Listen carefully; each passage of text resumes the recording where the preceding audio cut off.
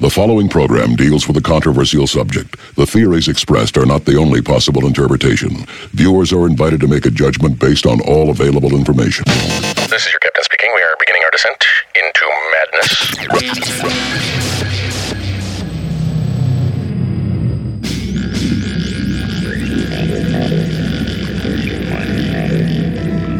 Open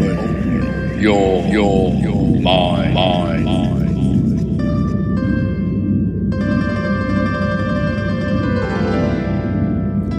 And we are back to another edition of West of the Rockies. I'm Frank. Thank you guys for sticking around. I know it's late, but we have a great show lined up for everyone tonight. Our guest tonight is Jake Anderson, author of the book Gone at Midnight, the tragic true story behind the unsolved internet sensation. His book deals with the Elisa Lam case. It kind of has seen a resurgence in popularity recently with some TV specials, American Horror Story doing a whole season loosely based on a hotel very similar to the Cecil. And obviously the Netflix documentary, which a lot of people have watched, has kind of brought this case back to the forefront. I'm going to read a little bit about Jake's bio from the book. Jake Anderson is a writer, filmmaker, investigative journalist, activist, and web publisher. He runs the popular website The Ghost Diaries and is a contributing journalist for the Anti-Media and multiple alternative media outlets. Originally from Little Rock, Arkansas, he's a graduate of the University of California at Santa Cruz and currently lives in Portland, Oregon. You can find more of his work at theghostdiaries.com, and you can also give him a follow on Twitter at OverTheMoonSF. So without further ado, let's go to our guest, Jake Anderson. Jake, thanks so much for joining us tonight. I really appreciate you taking the time to be here and really talk about this book that I believe it's the only real book that covers this case that has fascinated people for many, many years now. Why don't you tell me a little bit about your experience writing this book? Yeah, it's a fascinating case for a number of reasons, and like a lot of people, I got obsessed with it pretty early on as just a mystery. And the more I researched it, I kind of developed, I felt like a connection with Elisa because we shared a lot of the same experiences. She had struggled with depression, which I have in my life, as well as, aspects of kind of the bipolar spectrum. So I got really into a different aspect of the case that I felt like not a lot of people were focusing on, which is the destigmatization of mental illness and how it's often overlooked, or not overlooked, but it's often kind of rushed over in the true crime community, even by well-meaning people with good faith efforts. It's just not something that people understand well or know how to talk about.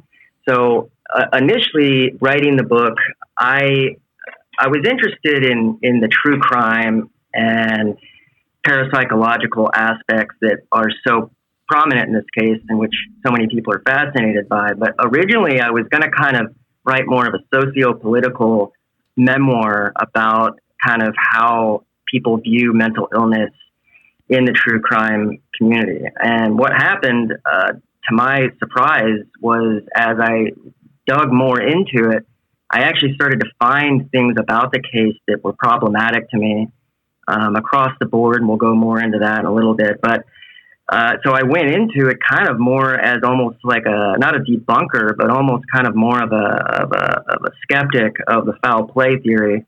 And I actually ended up going more into the direction of thinking that there is, some kind of cover-up going on in this case. I guess to answer your question, the book became kind of a cathartic experience for me. Reading the book, I couldn't help but almost feel your own struggles as I turned the pages. It felt like it was a very personal project to you, right? Yeah, definitely. Yeah, I was going through a really messed up period in my life, and just, a lot of reasons I do go into in the book, but I'm not going to get into them here because it would take forever. But the book definitely was very personal, and a lot of people didn't like that aspect of it, frankly. My feeling going into it was that if I was going to be talking about Elisa's personal life, now granted, the blogs that I was drawing from, she made public, so it's not like I was going into her private diaries or anything. You know, she publicly posted about her issues very bravely, in my opinion. I felt like in order to be fair and to talk about that, I needed to put myself out there as well and talk about my personal demons and my issues and how they converge with hers in order to not only explain mental illness, but show the relevance of it in my life and why I wanted to write about this. We can't talk about the Elisa Lam case without talking about the Cecil Hotel. It has a very dark history since its inception, it seems. What is the story about the Cecil? And I believe you stayed there. Can you tell me a little bit what your stay was like? Yeah, the Cecil is, probably one of the more notorious hotels in the country, especially now, but it's been that way for a while. And, it's one of these hotels that kind of opened up in LA in like the late 20s, or maybe it was the early 30s. I get the timeline messed up now, but it was originally planned to be this luxurious hotel. And then what happened was people started dying there pretty early on. Lots of suicides, really grisly suicides. And then the Great Depression hit, and that pretty much, eviscerated the whole downtown area, all the capital that was coming in there. And that kind of further escalated this cycle of poverty. And, a lot of people just really down on their luck and really miserable were choosing to end their lives at the Cecil. People would jump out of the windows, really just almost unbelievably disturbing stories of a woman giving birth in the hotel and like literally dropping the child out of the window. People jumping out and landing in the phone lines. There were murders, lots of murders there. 2 different serial killers stayed there, Richard Ramirez and Jack Unterweger. And so there's just this really dark history there. And I felt like I had to go check it out for myself. So I stayed there a couple times by myself. And I definitely felt, all I can describe it as just a very like dark, malevolent feeling. And I go back and forth in my life on believing in some of darker theories about, paranormal activity and stuff. Like there's a more logical side of me that just thinks the human mind can go into some very strange places. And then there's another part of me that thinks maybe we can pick up on trauma from the past, pick up on maybe echoes of energy or something like that. And if that were to exist, the Cecil Hotel would definitely be a place where you could collect some of those echoes. And when I was staying there, I definitely felt like, I really felt like I couldn't sleep.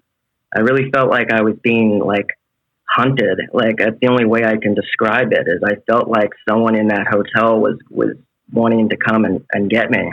And it was really disturbing. And I can only imagine what it was like for Elisa staying there alone in a new city, possibly thinking she was being pursued by someone. So yeah, it's a disturbing place. I haven't had the opportunity to stay at the Cecil, but, even just kind of walking by, and I want to make clear that I don't want to just single out the Cecil Hotel. I feel like really LA as a whole has a bit of a shadow casting all over it. But you do have these little hotspots, if I may use the term, where, things seem to just kind of happen with more frequency than others. In the case of Elisa, we read that she stayed at this hotel during what she called her West Coast tour. It seems, that she had managed to have a pretty normal trip by all accounts.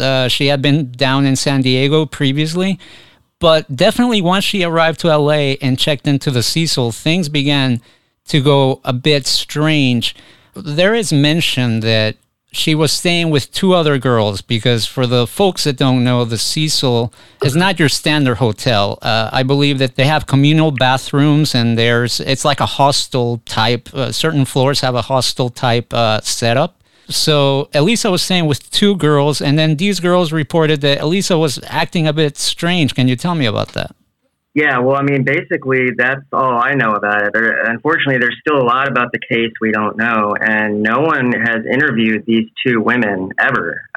We don't know who they are at all, and all we know is what the manager reported. And yeah, she says that Elisa was originally staying with two women, and that at some point they wanted her to be moved out of the room because she was acting strange. This so-called strange behavior, it can kind of be corroborated. There were people who, the man I spoke to at the last bookstore, not the manager of the store that a lot of people refer to, but someone else who said that, yeah, she was acting very strange. Like, he kind of described her as acting kind of manic. And you know, in the surveillance tape, obviously, the creepy, notorious surveillance tape, you know, she's definitely acting a little peculiar. There's evidence there of psychomotor agitation, which is a symptom of bipolar disorder. We know that she was off of her meds at that point. And so I think we have something of a perfect storm almost. You know, she was off of her meds. It seemed like she was in a pretty dark period in her own life where she was concerned about her schoolwork. She was basically on the verge of dropping out of school. She was concerned about her relationships. She felt alienated from her friends. And so she took this trip to kind of, you know, maybe snap out of it or get some momentum. And instead, she wound up at this place that was just the exact opposite of where she should have been. And it was a place that seems like it kind of fed off of her problems. And so it was kind of this almost synergistic effect of her escalating bipolar condition mixing very badly with the hotel and perhaps the people there. So, you know, obviously there's a lot we don't know about that night, unfortunately. But something really disturbing was going on in terms of her stay there. In your book, you mentioned that a web sleuth spoke with Cecil employees that told him that Elisa Lam's behavior included running around and laughing maniacally. It's an interesting thing that I've heard over the years. Some people believe that people with mental health issues might be more susceptible to some paranormal activity. And there are many people that think that Elisa was experiencing, some people call it possession. I've heard that term being thrown around quite a bit, especially when you watch the video. She is behaving a bit strange. Talking about the video, Dennis Romero uploaded the video to YouTube. In your book, you said that he refuses to say how he acquired it. It was, originally owned by the hotel, obviously, and we don't know anything about that. And, you know, this is just one of many questions that I would have hoped would have been answered in the Netflix series. But we don't know at what point the hotel gave this tape to the police. We don't know when or why exactly the police gave it to Dennis Romero to upload. And we don't know why either. They said that the case was getting extra attention because she was a foreign national. But there's no real good reason why the public even needed to see that video, if you think about it. It doesn't identify her. The video is too blurry. You cannot make a positive identification of Elisa from that tape. So what was the point of showing it other than to kind of almost poison the well of public opinion into saying, oh, well, she was having mental illness? And of course, a lot of people also took it to mean that there was paranormal activity going on. I'm not sure what the point of the tape was. If there was someone else in it, maybe they could be a suspect. You know, have you seen this person? Blah, blah, blah. But we just don't know. We don't know why they released it. There's a lot of problems with that tape. There's a lot of problems with the case overall. And it's just incredible how little we know about it. And it's incredible how easily people buy into this. You know, look, yeah, people do very extreme things sometimes because of mental illness. I'm not doubting that at all.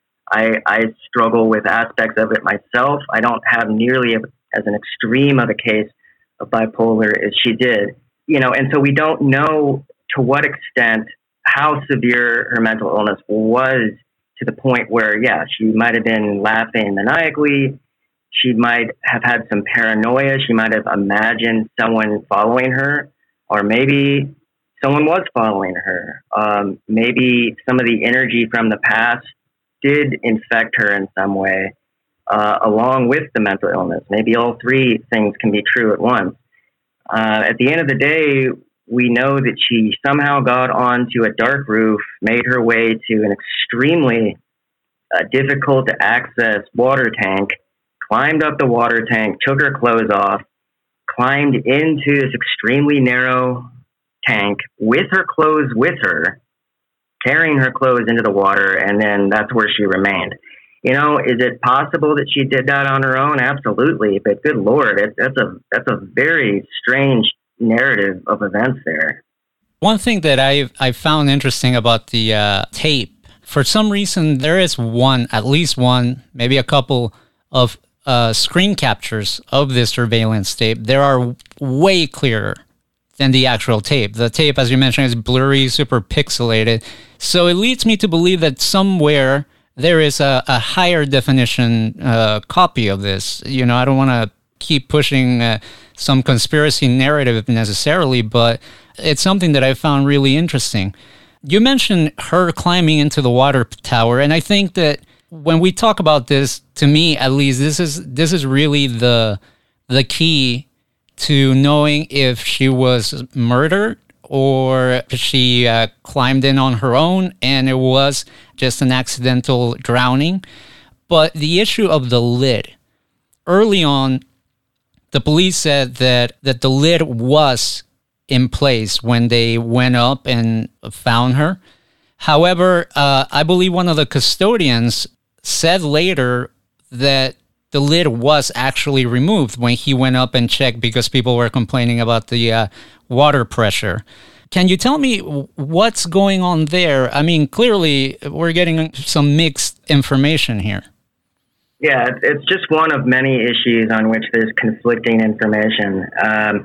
The Santiago Lopez, the maintenance worker, said in his civil deposition that the lid was off when he went up there. That's possible. It makes it a little bit even more strange that the police didn't see that when they went up there to check. Then there's other people that have said it was closed. A first responder, credible source, Andrew Smith, who is now chief of police in a Wisconsin city, he says when he arrived, the lid was closed. Is it possible Santiago found it open and then closed it? Sure. But, it's obviously a critical issue because if the lid were open, it lends itself a lot more to she climbed in on her own, whereas if it's closed, foul play seems very likely, given that it would be almost impossible for her to close the lid over herself as she climbed in, just the way it is. So, it's just another unanswered question. Talking about the police, what was it like dealing with the LAPD in regards to this case? Well, it was extremely frustrating, and to be honest, I got very little cooperation. The main detectives, Tennille and Stern, just refused to talk about the case, prevented other officers from talking to me. I don't know how, Tennille and Stern didn't appear in the Netflix series. Two other people did. I don't know how they got them. I'm sure they must have offered money. The police just don't want to talk about this case at all. One of the guys blocked me on Twitter for asking like a basic question. The most information I got from anyone in the department was a recently retired deputy coroner, Lieutenant Fred Coral, and he told me some interesting stuff. He's the one who told me that the LAPD never actually processed a rape kit for Lisa. He told me that the main detectives believed that someone had let her on the roof. If it's true, it's very important because it means that whoever that person was who let her up there remained quiet for the whole time that she was missing. clearly this person would have known, oh, I let her on the roof. Maybe we should check the roof. But they didn't, obviously tell the police that, or the police would have gone up there. Or maybe they did go up there and still didn't find her. I don't know. Either way, it's very strange the way the police handled this case. And then I spoke to a woman who has worked as a consultant for the LAPD, and she kind of became a little bit of an informant. She claims that she spoke to some private investigators who worked with the LAPD on the case, and that these investigators were not convinced that this was an accident, that they said that it felt suspicious, and that it almost felt like the LAPD was kind of almost working with the Cecil Hotel to kind of sweep this under the rug. So I don't really think the LAPD get the benefit of the doubt anymore. There's just so many cases of corruption going back, and all we ever wanted was just for them to answer a few basic questions. And I don't think that they ever, I still don't feel like they've answered a lot of critical questions about how this investigation went down. And even the autopsy itself is problematic. Before I ask you about the autopsy, watching the Netflix documentary, it almost felt like it was kind of giving a pass to the LAPD. Like, it was almost like a little bit of a PR thing, kind of getting them off the hook on some of the issues that you've mentioned that still kind of linger about this case.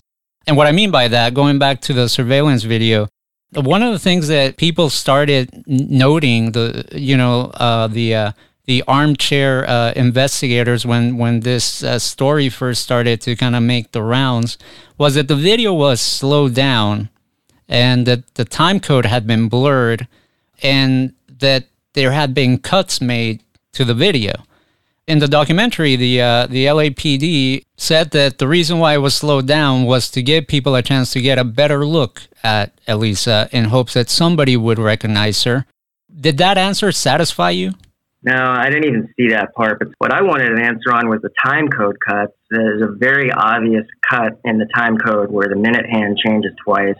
Yeah, apparently in the series they say that they, for operational reasons, they sometimes edit videos to make them more concise or something like that, which is an explanation, I guess. I thought maybe it was motion activated or something. But I don't know, just the placement of the cut is very suspicious to me. And again, I'm not saying that this is proof that there's some kind of conspiracy or they definitely edited the tape. Well, they're admitting that they edited the tape, actually. It's just weird to me. I don't know. It's just a very strange tape. And I don't know. I mean, I guess that answer sort of satisfies me. I guess I just don't trust them. I totally understand why you wouldn't. And look, I am the first to admit that police officers have one of the most dangerous jobs. I don't envy them in any type of way. And I am sure that they also want to get home at the end of the night to their families. However, the LAPD over the decades has had a lot of controversy, even up until last year. It's a department that has been plagued with a lot of problems. And to be fair, I think it has to do with being, the department of such a large metropolitan area where, a lot of things happen. That said, we also hold them to a certain standard. And I do agree with you that the way that this case was handled, I know that the Chris Dorner situation was unfolding at the same time. And a lot of resources had to be shifted to that. But with a case where so many people were invested in and worried, and let's face it, if a young woman visiting LA can't be safe here, that to me would be a very big issue as any type of city official, But going to the autopsy, there were a lot of issues, including the length of time it took for it to come out. What are some of the discrepancies that we find there? It took a really long time for the autopsy to come out, months longer than usual. And ultimately, they kind of, in a very almost rush, it seems like, they just suddenly changed the cause of death from undetermined to accident. And the problem is that it doesn't look like they really established that she drowned. At least one independent coroner has said that based on, his look at the autopsy, it doesn't look like they established that there was enough fluid, or really any fluid, in her lungs or stomach that would definitely necessitate drowning, and that there were other things you can check when someone drowns that they just didn't do. He was saying that they can't even rule out sexual assault, really, based on some of the trauma to part of her body.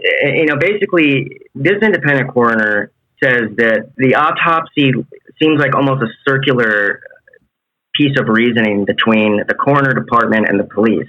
The coroner seems to say, well, the police say that she was found in a water tank and that she drowned due to mental illness, and we don't have anything that says otherwise, so that's what we're going to put.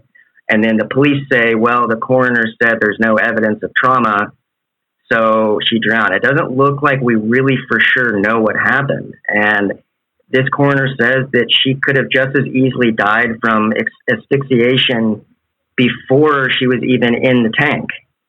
And that there's essentially no guarantee that she drowned in the tank. And he cites, furthermore, that her body was found floating face up, according to Santiago Lopez. And this coroner and many coroners say that's unusual in drowning cases in still bodies of water. They're usually floating down, face down. And so that alone speaks to the possibility that she was already dead before she was put in the tank. Now, there's no, this is not 100%, and I'm not even necessarily arguing for sure that I think there was foul play. I'm just saying I think there's still a lot of anomalies in this case, and I just still don't feel good about it. I feel like we're missing pieces of the puzzle. We can't talk about this case without talking about another aspect that has perplexed people, to this day, and that's the issue of the synchronicities surrounding this case. First of all, can you tell the listeners that may not be familiar with that term, what is a synchronicity? And then maybe tell us like one or two that really stand out to you.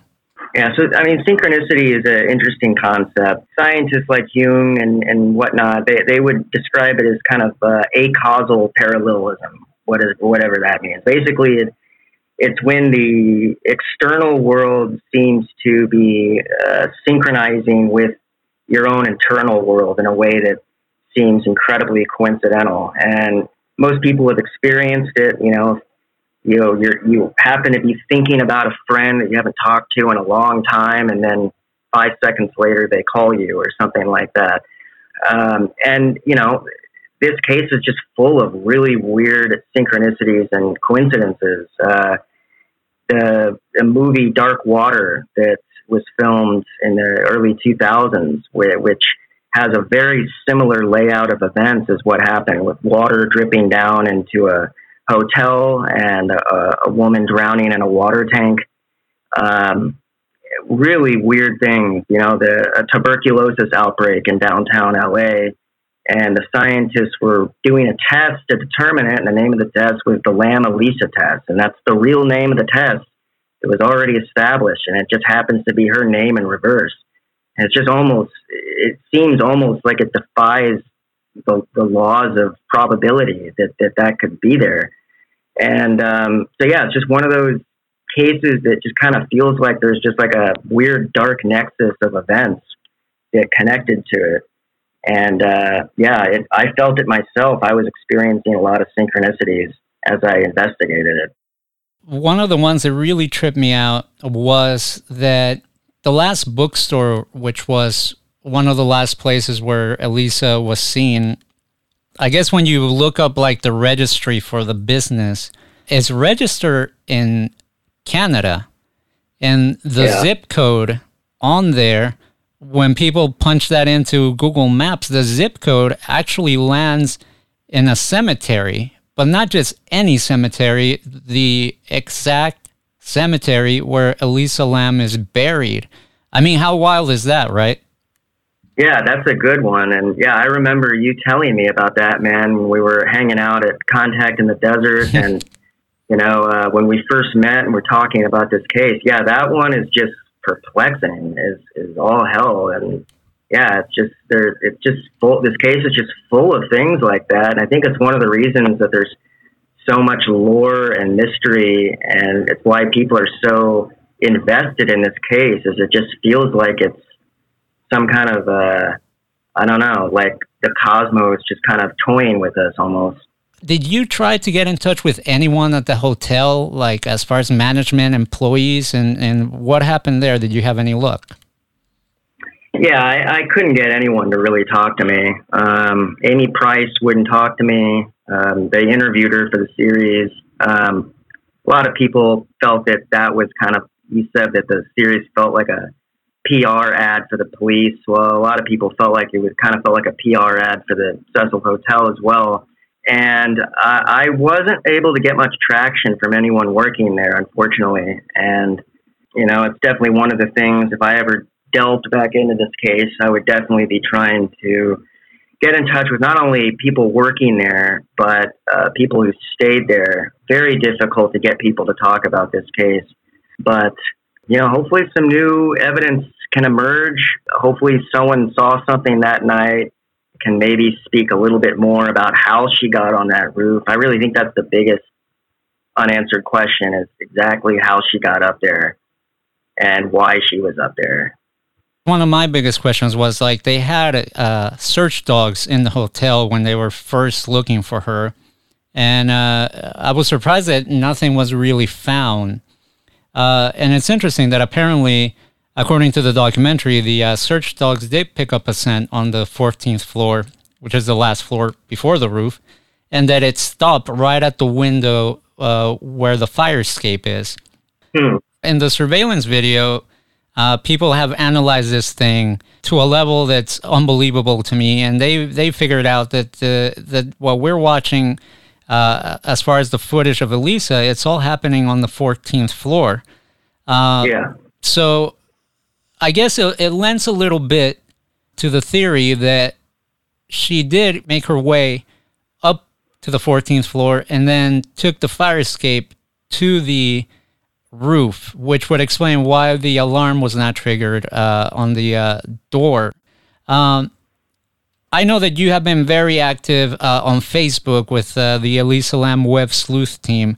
And I've seen some of the comments, and people have asked your thoughts on the Netflix documentary. From what you've seen of it, what do you think? We just said that it was a bit of a PR thing. Do you think that they did some justice to the case, in your opinion? Some, I think. I have mixed thoughts on it. I haven't seen the whole thing, so I don't want to pan it too much. I guess I just kind of feel like it was a little bit of a wasted opportunity with the budget that I'm sure they had and the platform they had to popularize the case. It doesn't feel like he did a really thorough investigation. It just seems like there's a lot. We still don't know a lot of the major questions about what happened. And I guess, I find it a little weird that it's called Crime Scene, but concludes that there was no crime. But then the main explanation they're offering, mental illness, it doesn't really feel like they go too much into that in a real way either. So I'm just not really sure what the point of it was. I guess they did seem to hit on a few pieces of information that were interesting, but it seems like they just kind of established that she was having mental illness problems, but we already knew that. And, mental illness is not mutually exclusive with foul play. A lot of predators will specifically target people with mental illness. And, the evidence before us, the surveillance tape, it really does look like she's trying to avoid someone. And maybe she thought someone was after her, and we just don't know. To be fair, it's a really perplexing case. It's hard to really find out what exactly happened. I guess I would have just, I kind of just feel like they wasted an opportunity to really dig into some of the more critical aspects of the police investigation, at least. But, you know, I've documented the anomalies and questions I still think are out there. And, you know, I'm not necessarily casting aspersions on any specific person or saying anyone specifically was involved in a cover-up. I just think that there's something still very strange to me about this case that doesn't sit right with me. And I don't feel like the series necessarily kind of closed the case in my mind. One of the things that I learned about when I was reading your book was that there was another piece of surveillance tape that showed Elisa with two men, and they handed her a box. And obviously, you know, that is a huge piece of information. And then the documentary discussed that, you know, this box was actually a box from the last bookstore, which she had visited. However, you know, we really don't know anything more about these two men, just like we don't know anything about the two women that she stayed with when she first arrived. Considering the publicity of this case, do you find it odd that, you know, these people haven't come forth? If, again, not to push a conspiracy theory really hard here, but isn't it odd that if we really want to get answers and if people, you know, want to kind of clear the air, that these four individuals have not come forth and said, hey, yeah, you know, we were there and yeah, she was acting a bit strange, or, you know, something else? Yeah, I find it really odd that none of these people have come out. And I think furthermore that I guess I'm just troubled by this idea that as long as you can definitely say someone was having a mental illness problem, that definitely solves the case, you know, but that's not true. Like she could have been having a mental illness problem, but that doesn't solve the case. That doesn't answer the question of what happened. I don't like this assumption that just because someone was unstable or having a medical crisis, that we should definitely just assume that she was going to wind up naked in a water tank dead and that everything is answered. That to me seems like it's stigmatizing mental illness unnecessarily and possibly depriving someone of justice simply because they had a medical condition. I don't think if, you know, mental illness is obviously something that can cause someone to do strange things, but I don't think it's fair to just assume that she would have done this by herself when we know that there's just as much as mental illness is out there and is a reality, sexual assault, predation, and violence against women is also just as common. So I don't like this assumption, and especially in a hotel where there's many documented cases of sexual assault. I've spoken firsthand with people about being sexually assaulted and stalked in that hotel by people working there. It's just ludicrous to me to assume that someone couldn't have been trying to target her while she was there and while she was in this vulnerable state. Combined with all of the anomalies and all of the unanswered questions about who saw her, what was going on that night, I don't know. To me, the case is still just as open. Does it mean that there was foul play necessarily? No, it doesn't. It just means to me the case is unsolved and we need to keep digging, because I don't think it's fair to her to just assume that she died the way they said she did in the absence of definitive evidence of that. You mentioned sexual assault, and it's interesting that when I first discovered this case shortly after, you know, Elisa disappeared and eventually was found, I too went down the rabbit hole, as many people did. And I remember coming across this blog by, I believe it was an adult film actress, and she stayed at the Cecil, and she tells the story of just, you know, one of the security guards apparently just kind of following her around and getting into the elevator with her, and she, understandably so, being uncomfortable. to say the least. Yeah. I emailed her and was able to get in touch with her, and she gave me the full account, and she was 100% sure that this employee, security guard, was definitely sizing her up, and it seemed like was trying to follow her. There's no doubt about that, and that's just one account of many. And so I guess I'm troubled by this lack of investigation into the hotel itself. And it seems like they were given a really big pass when, at the very least, I feel like people need to be investigated about what's happened in that hotel. And, my conspiratorial side also found it very interesting that in a relatively short amount of time, the hotel decided to undergo a major renovation, which, again, my conspiratorial side, makes me think that it's almost like an attempt to get rid of evidence, if you will. Do you find it strange that the hotel would do this? Obviously, they say it's because the image of the hotel is just, it's really bad and they need to rebrand. But it is a bit odd that they decide to do that, isn't it? I find it, at the very least, distasteful that they're renovating. One of the renovations they're doing is they're adding a pool and a bar on the roof.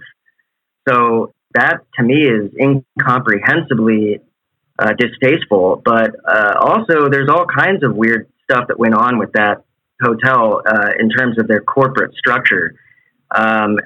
Literally, the month that Elisa died, the hotel was finalizing a merger with CBRE, which is one of the world's biggest real estate investment firms. This was literally $100 million deal that was finalized that month. So if you want to get into a conspiracy theory, we can ask whether the hotel had an invested interest in concealing the body, or at least delaying the discovery of the body until after this $100 million merger was finalized. That is definitely a suspect, to say the least, considering the timing. Let me backtrack a little bit, because there was something that I found really shocking. And mind you, I read the book. I read the book about a year ago. Like I said, it was a journey. I felt like I was walking in your footsteps, and at many points I felt quite scared at some of the situations you found yourself in. But one of the things that really stuck out to me was reading about the custodian that discovered Elisa Lam, if memory serves. And apparently he moved to Mexico. Can you tell me a little bit about the circumstances surrounding that? Yeah, so admittedly, this is a narrative that I needs more corroboration and needs more evidence and documentation. I want to be clear on that. But I will say that I had a friend of mine who's a really good investigator and journalist. He was able to get in touch with Santiago Lopez's half-brother. Can't remember his name off the top of my head.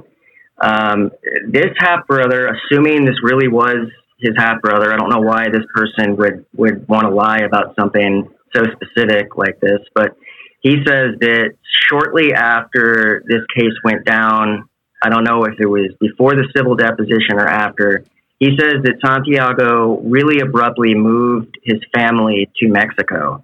I don't know if he was originally from Mexico or not, but that he moved them there, and he said it happened really quickly, like almost overnight, without people knowing. And he said that he was given money, that he had been given money specifically to move to Mexico. Now, obviously, this sounds incredibly salacious and suspicious. I tried to hire a private investigator based in Mexico to try and figure this out. Obviously, the series succeeded where I didn't, which is actually getting an interview with Santiago Lopez. I don't think he said anything more than what he's already said. And I don't know if he has something to hide, and I'm not accusing him of anything. But that was a very strange confession that I heard about that.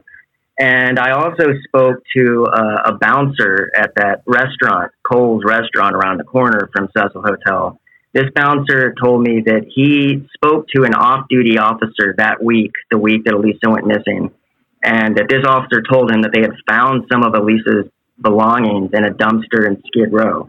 Now, again, this is anecdotal, and this one is secondhand.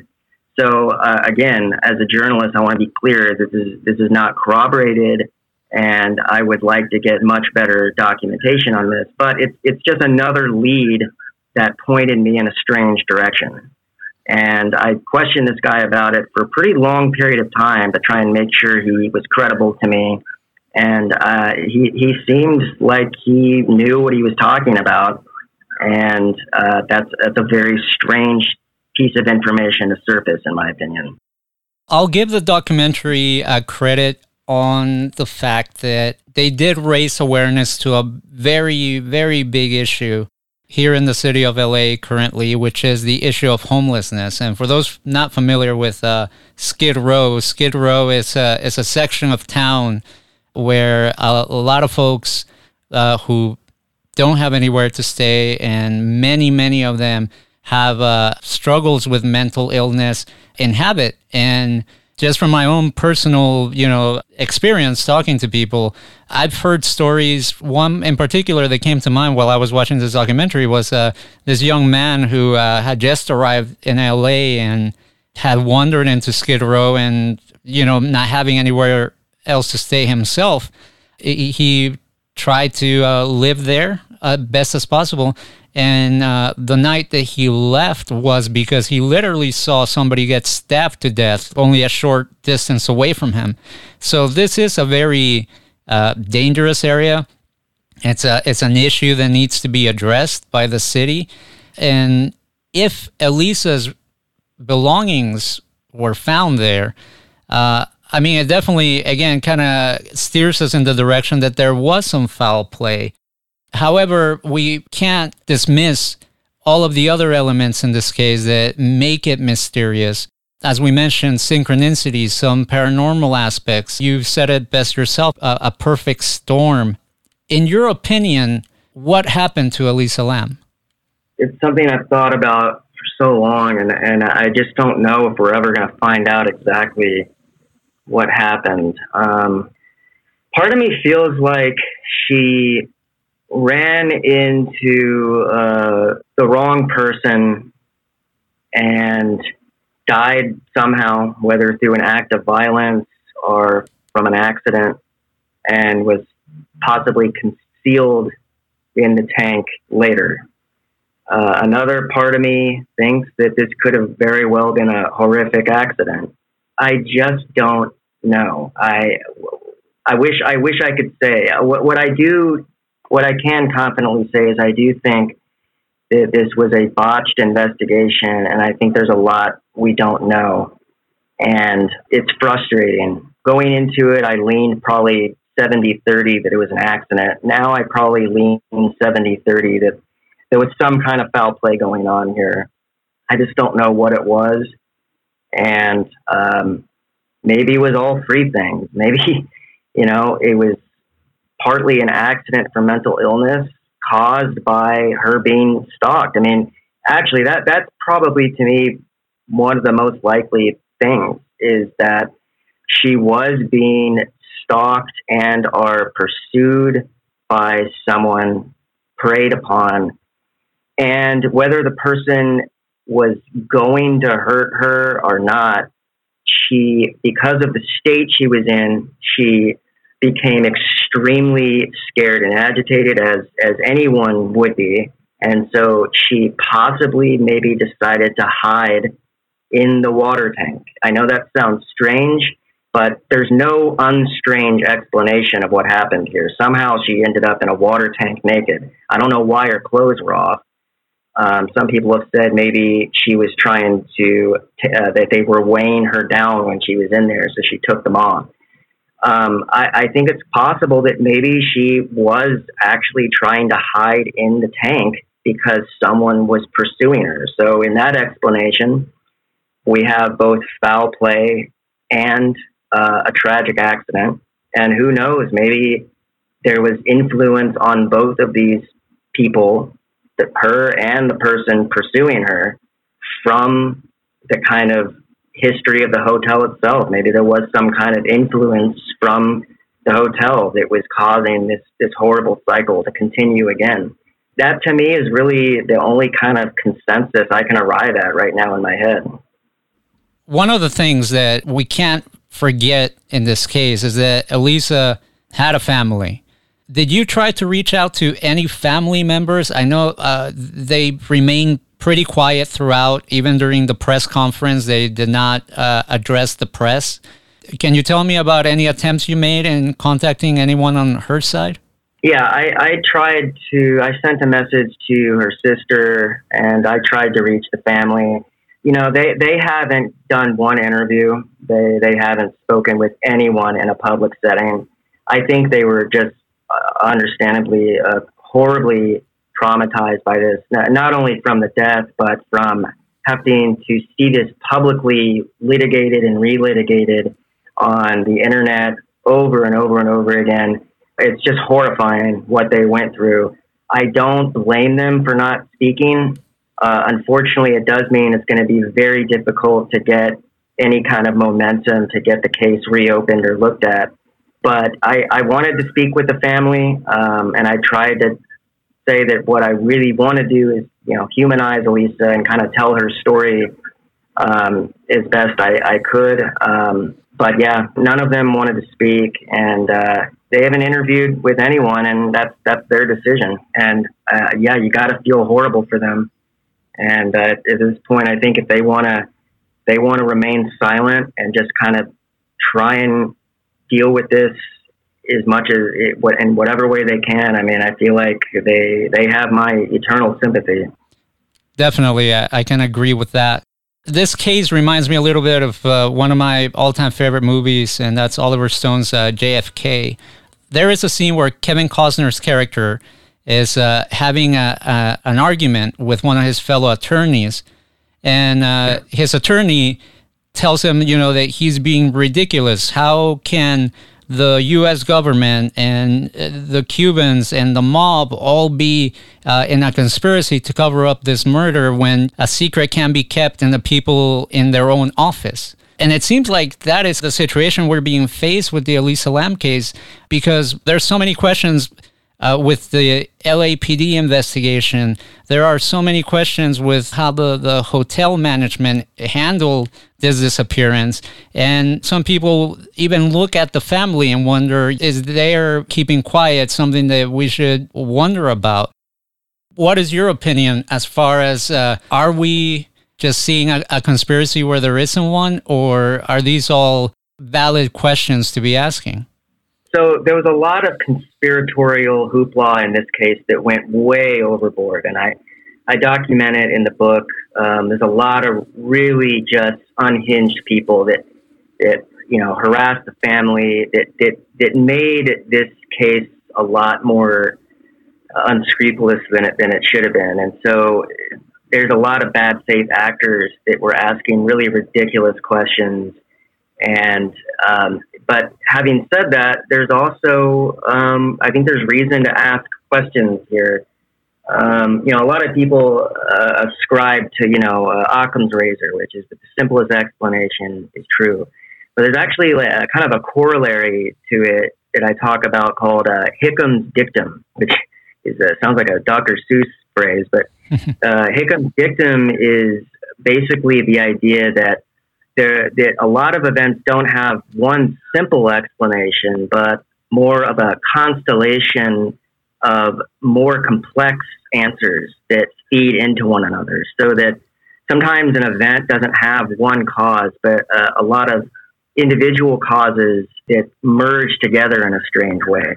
So that's kind of harkens back to what I was saying about what happened to her that night. Maybe there was a lot of different truths going on at once. Someone was following her. She was also having mental illness, and it caused her to climb into a tank, and she died as an accident, but it was also kind of foul play because someone pushed her in that direction. And then you could have also had some paranormal thing going on too. So you end up having multiple sources of the truth.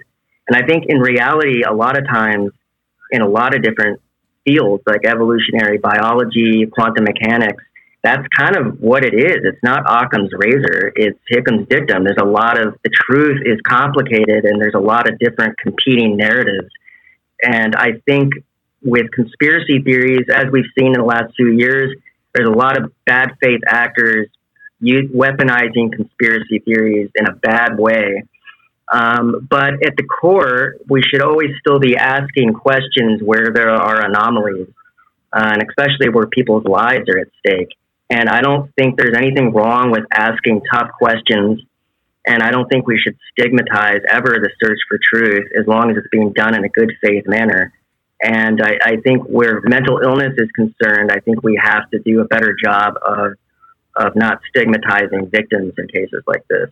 When we first met in Contact in the Desert some years ago, through our mutual friend, Ron Patton, producer for Ground Zero Radio with Clyde Lewis, big shout out to them. You were in the early stages of working on actually a documentary about this case. And this is before, the Discovery Plus, or I believe they released a documentary not too long ago on the Cecil Hotel. And I know American Horror Story did a whole season based around the Cecil Hotel and using that as kind of like the framework for their story. And obviously this Netflix documentary that came out recently. Can you tell me a little bit about how that is going currently? Because I know a lot of people that follow you got to know you through your efforts to make this documentary. Yeah, it's a sore subject for me. I mean, it's hard to make a documentary. We did a Kickstarter to raise some money for it. Technically, right now, it's on hold. We've had a number of bad beats in terms of getting more involvement with producers we need to really do this justice. And, frankly, we need more money. Documentaries, especially investigative crime documentaries, it costs a lot of money. We started with like $20,000. That's not even close to enough. Some of these documentaries have $500,000 budgets, if not more. We were really lucky to have support we did from people, and I still have intentions on finishing a documentary about this case.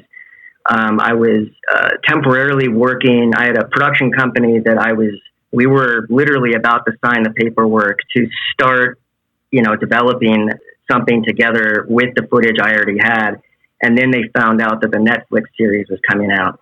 So, basically some bigger players kind of beat us to the punch and kind of cashed in on the popularity of the case.